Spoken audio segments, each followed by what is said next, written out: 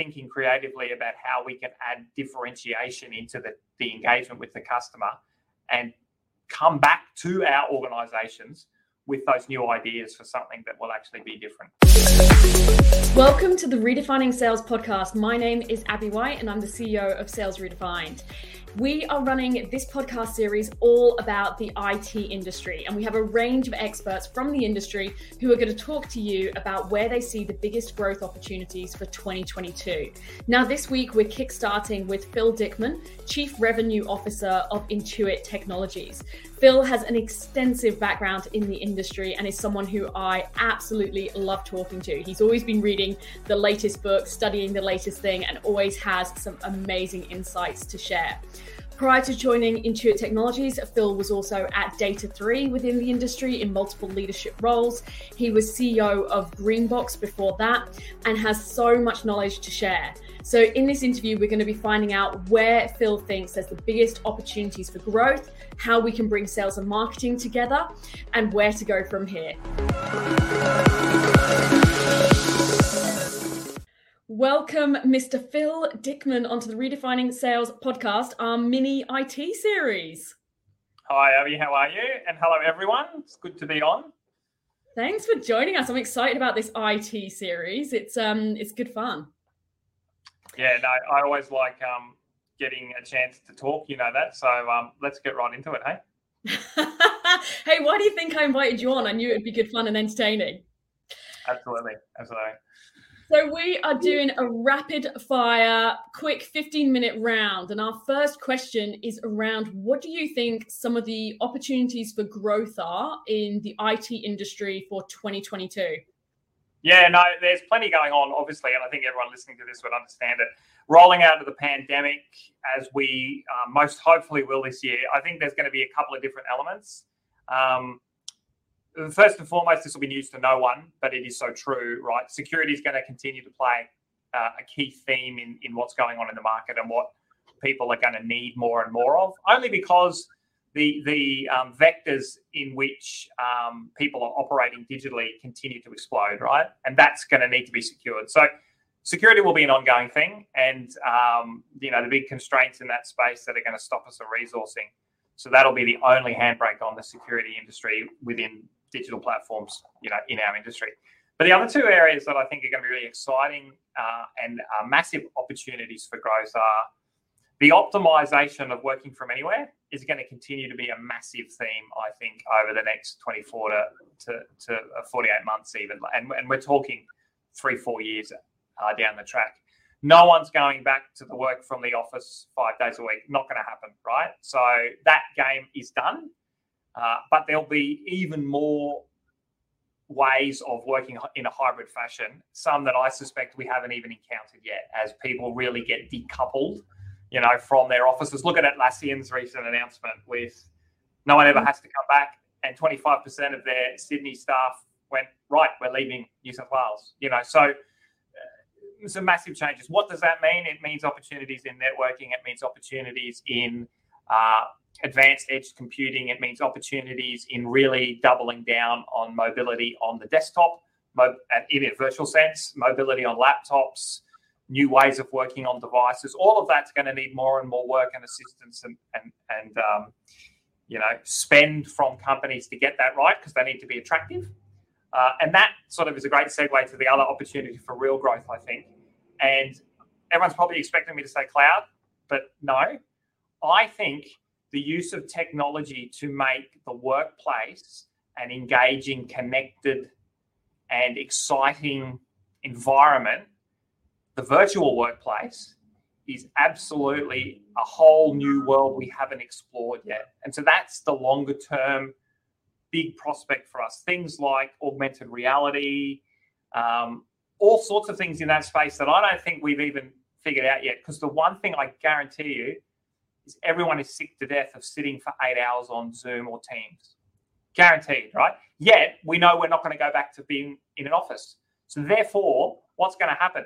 We're going to need to invest in great ways of working in new and different ways. And it'll all be digital. It'll all be driven by technology. So I think that's a huge opportunity for growth if we can get that right.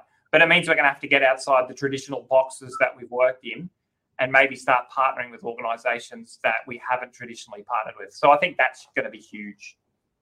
It's hard, right? Because I've got a new starter coming on board next week, and it's all onboarding virtually. Hey, meet the team virtually. There's not that same just sitting next to each other in the office, picking up things that, I heard you on the phone saying this, or going for the coffee chat. It's just a totally different game. Yeah. So there's massive, if we can reinvent that, there's massive opportunity. Yeah. You got a way of articulating it. It makes it sound super exciting. I love it. And then what I am particularly excited about is how do sales and marketing support those three growth opportunities? Yeah, and that's the $1 million question, isn't it? Because I think the big challenge for sales and marketing, or I know you love the term marketing, right? And the blend of those two functions together. Our big challenge is we have to get outside traditional sales, because good salespeople are going to need to become more than just great relationship builders and maintainers. They're going to have to be more than just people who have a set of defined solutions that they're trying to show their customers can add value to their business. That's not going to be enough anymore. We're going to have to actually create. So all of us logical, analytical, process-driven people who've been using our left brain forever are going to have to get right brain, because we're the people in touch with customers, and therefore we're the ones hearing what they're trying to do. No longer can we just rely on someone else to build our solution set or build our product in a virtual sense to deliver. We're going to have to create. We're going to have to get in front of a whiteboard, consult with customers, think differently, get right brain, tap some of that creative problem solving, and actually be involved in the design of product. That's scary. That's going to be scary for a lot of people. It's traditionally been, product management inside the big marketing teams' job to just do that, or, some other function. And in sales and marketing, we've just generated interest, generated leads, handed it off to sales. That world's about to explode, because we're going to have to do more to create that, because the information overload in our customer world means that they don't need us to just inform them. They've got that nailed. So I think what we need to do is start thinking creatively about how we can add differentiation into the engagement with the customer, and come back to our organizations with those new ideas for something that will actually be different. So that'll be a joint thing, because marketing will be doing research, sales will be out in front of customers or on the phone or on Zoom. So we've all got to work together. And I really see the lines continuing to blur between traditional sales and marketing.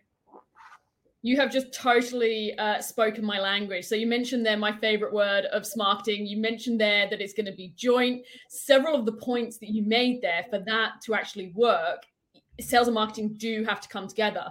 And I'm fascinated by your answer on this one, because I know you've worked for some really large partners, you've worked for smaller partners, you've kind of got really great exposure and exposure in the industry. How do you bring sales and marketing teams together to do that? Yeah, so there's probably two sides to this. There's functional, structure-related people management lenses that we need to put on it. And then there's the more esoteric world of building things together, right? So to the first lens, I actually think that we've got to almost get away from having sales and having marketing. I think we need to build a blended team with single leadership, single accountabilities working together. It's almost like I remember Mark Isles talking about this years ago at I think it was the Dell Partner Advisory Board. And he was saying that unless you're investing dollar for dollar in your marketing in a digital capacity as you are in your sales team, and your headcounts are the same, their research is saying you're going to fall behind. I think we're going to see that as a truism, where for every one supposed sales headcount, you should have some form of what might have been called traditional marketing person working hand in hand with them, because you're going to need that combination to go ahead. Now, that would obviously drive a marketing concept. So I think those things need to be looked at. And then, of course, I think on the other side of it is we've got to have a symbiotic circular type relationship between the two functions. Again, that can be driven by the structure. But what I mean by that is you can't have marketing, building campaign, building lead, building interest, whatever the focus of the pitch is, hand it over to sales, walk away. Sales then either walk through the sales process and close, or close lost, close won, right? So that linear progression, we need an iterative circular, dare I say it as an ex-coder from many years ago, some form of agile model or scrum-based model or something, a stand-up approach, if you like, to that cycle working together in an evolutionary process. So I think that's how I think it could be done. Yeah. And it's such a challenge. I think the latest stats I read were, we just did a white paper on this. I think it was 9 out of 10 sales and marketing professionals don't believe they're in alignment on KPIs, culture, strategy. 1/3 of sales and marketing professionals don't even talk regularly. So it's actually a big barrier to then go back to where you've just said you see the opportunity, which is actually the joint coming together. It's a big barrier to break down.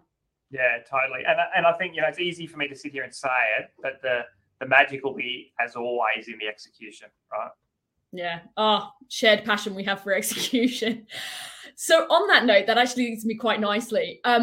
I think that the IT industry, there is a high performance game. It's a high pressure game.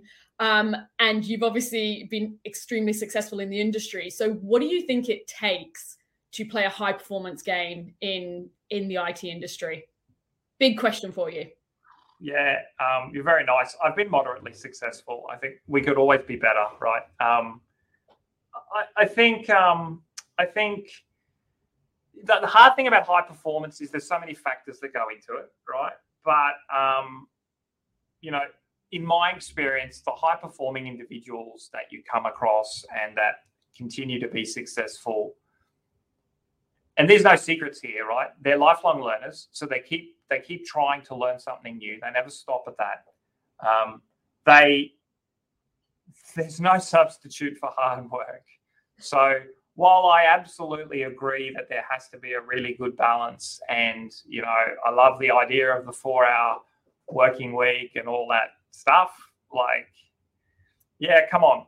There's a bit of hard work that's always going to go into it, right? High performance comes with hard work. Tom Brady just retired, right? Greatest quarterback of all time.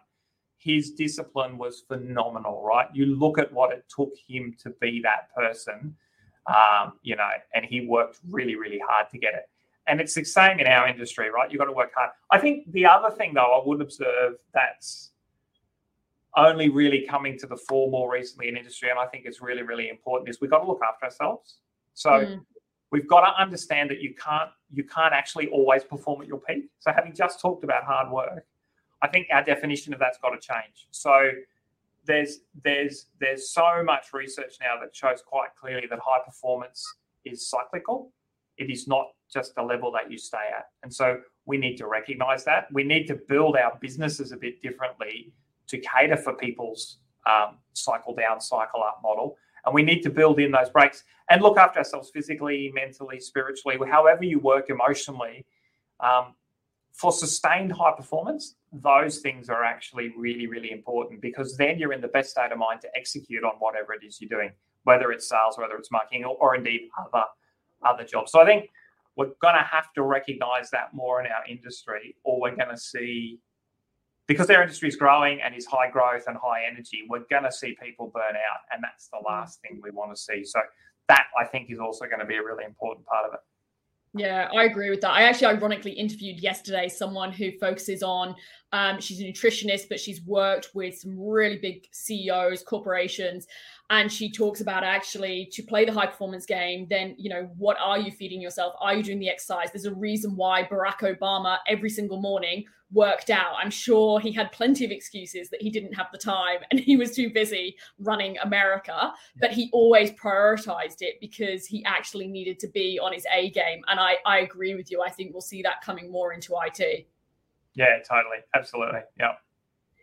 So we've talked about, I've got a really cruel question now. We have talked about quite a few different things in a very short period of time. If there was one thing that you believe could be the success factor for growth, and you could just do one of these things that we've talked about, what one would you pick? It's actually not hard at all.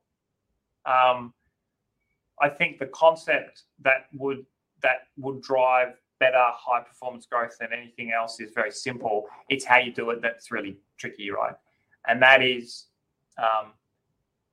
have your people love working with you, not for you, with you, and have them engaged and wanting to turn up to work. So short answer, have amazingly engaged and happy staff.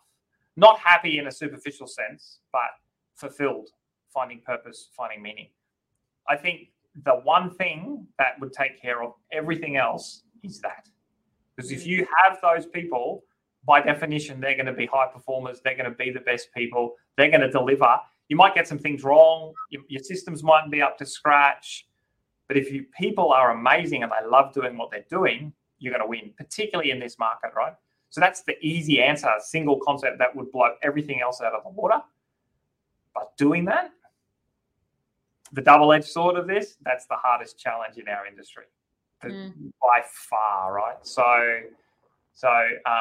And you know, I'm in a leadership role. It's the thing that keeps me up at night, right? Because I know I've got so much more to do personally to be the kind of leader that hopefully helps people feel that way as being part of a team and working with. So, you know, it is the single hardest thing, but it's going to pay off in spades if we can all get it right. And it's such a challenge this year. You know, PwC are predicting there's going to be 40% of the Australian workforce is going to resign, and there's the Great Resignation. So it's also probably even more challenging from that perspective than it's been before. Yeah, totally. And that's why, though, it becomes so critical, because you can't keep people on money. You know, you can't keep people on, you know, a great funky office, because guess what? They're not going to be in an office anymore, right? So you're going to have to put all of those things into the melting point and figure out. I think the key is in purpose. You know, I'm a big Simon Sinek fan. You know that, right? But there's something in the why that historically for centuries has kept us humans doing what we do, right? It's always been the why. So if you're a student of history, you know that. And that's just as true 2022 as it was back in, 1100. So if we can find the why, then we can make it work. Now, I'm not for a second saying that's easy. That's really tricky. And it's going to be different for every organisation. But if we can move towards that, then we're moving in the right direction. Yeah, love that answer. Love Simon Sinek too. So my final question for you, and I'm actually intrigued by this. Favorite business book? I know you are a massive reader, so I am super curious about your answer to this. So this changes, right? This changes over time. So when you ask this question, it's a point in time question, right? But and I'm going to make a shameless plug here because I got sent a copy for free from my good friends at Dell Technologies, and Michael Dell's new book, Play Nice But Win. I read it over my Christmas break. It was one of the ones on my reading list, and it is actually really, really good. It is a real insight.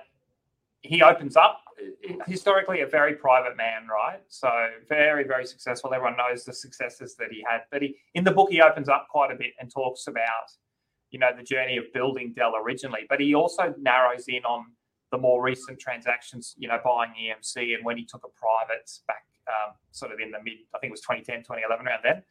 So he uses those lenses to unpack the bigger story and share some insights into his personal journey. So at the moment, that's my favourite business book. No doubt it'll change, but it was a really good read. You're like me. Every time I talk to my team, I go, this book was brilliant book. It's my favourite book. And they're like, yesterday it was a different one, Abby. This is favourite book. So, well, this is my favourite book today. But I've actually got that book and I haven't read it yet. So you've just spurred me on to put that one to the top of my pile. Yeah, it's a good read. Phil Dickman, thank you so much. As always, lots of juicy nuggets of gold. And thank you so much for joining us. No worries. It's been a pleasure. Thank you. Thank you for tuning in. Now, before you leave us, if you would like to download our latest white paper on the state of sales and marketing, which unpacks 4 steps to drive hypergrowth in your business, please visit whitepaper.salesredefined.com.au. And if you enjoyed this episode, please make sure that you subscribe so that you never miss a future episode. And finally, we would absolutely love it and appreciate it if you could leave us a review and maybe even share with a friend. We'll see you next time.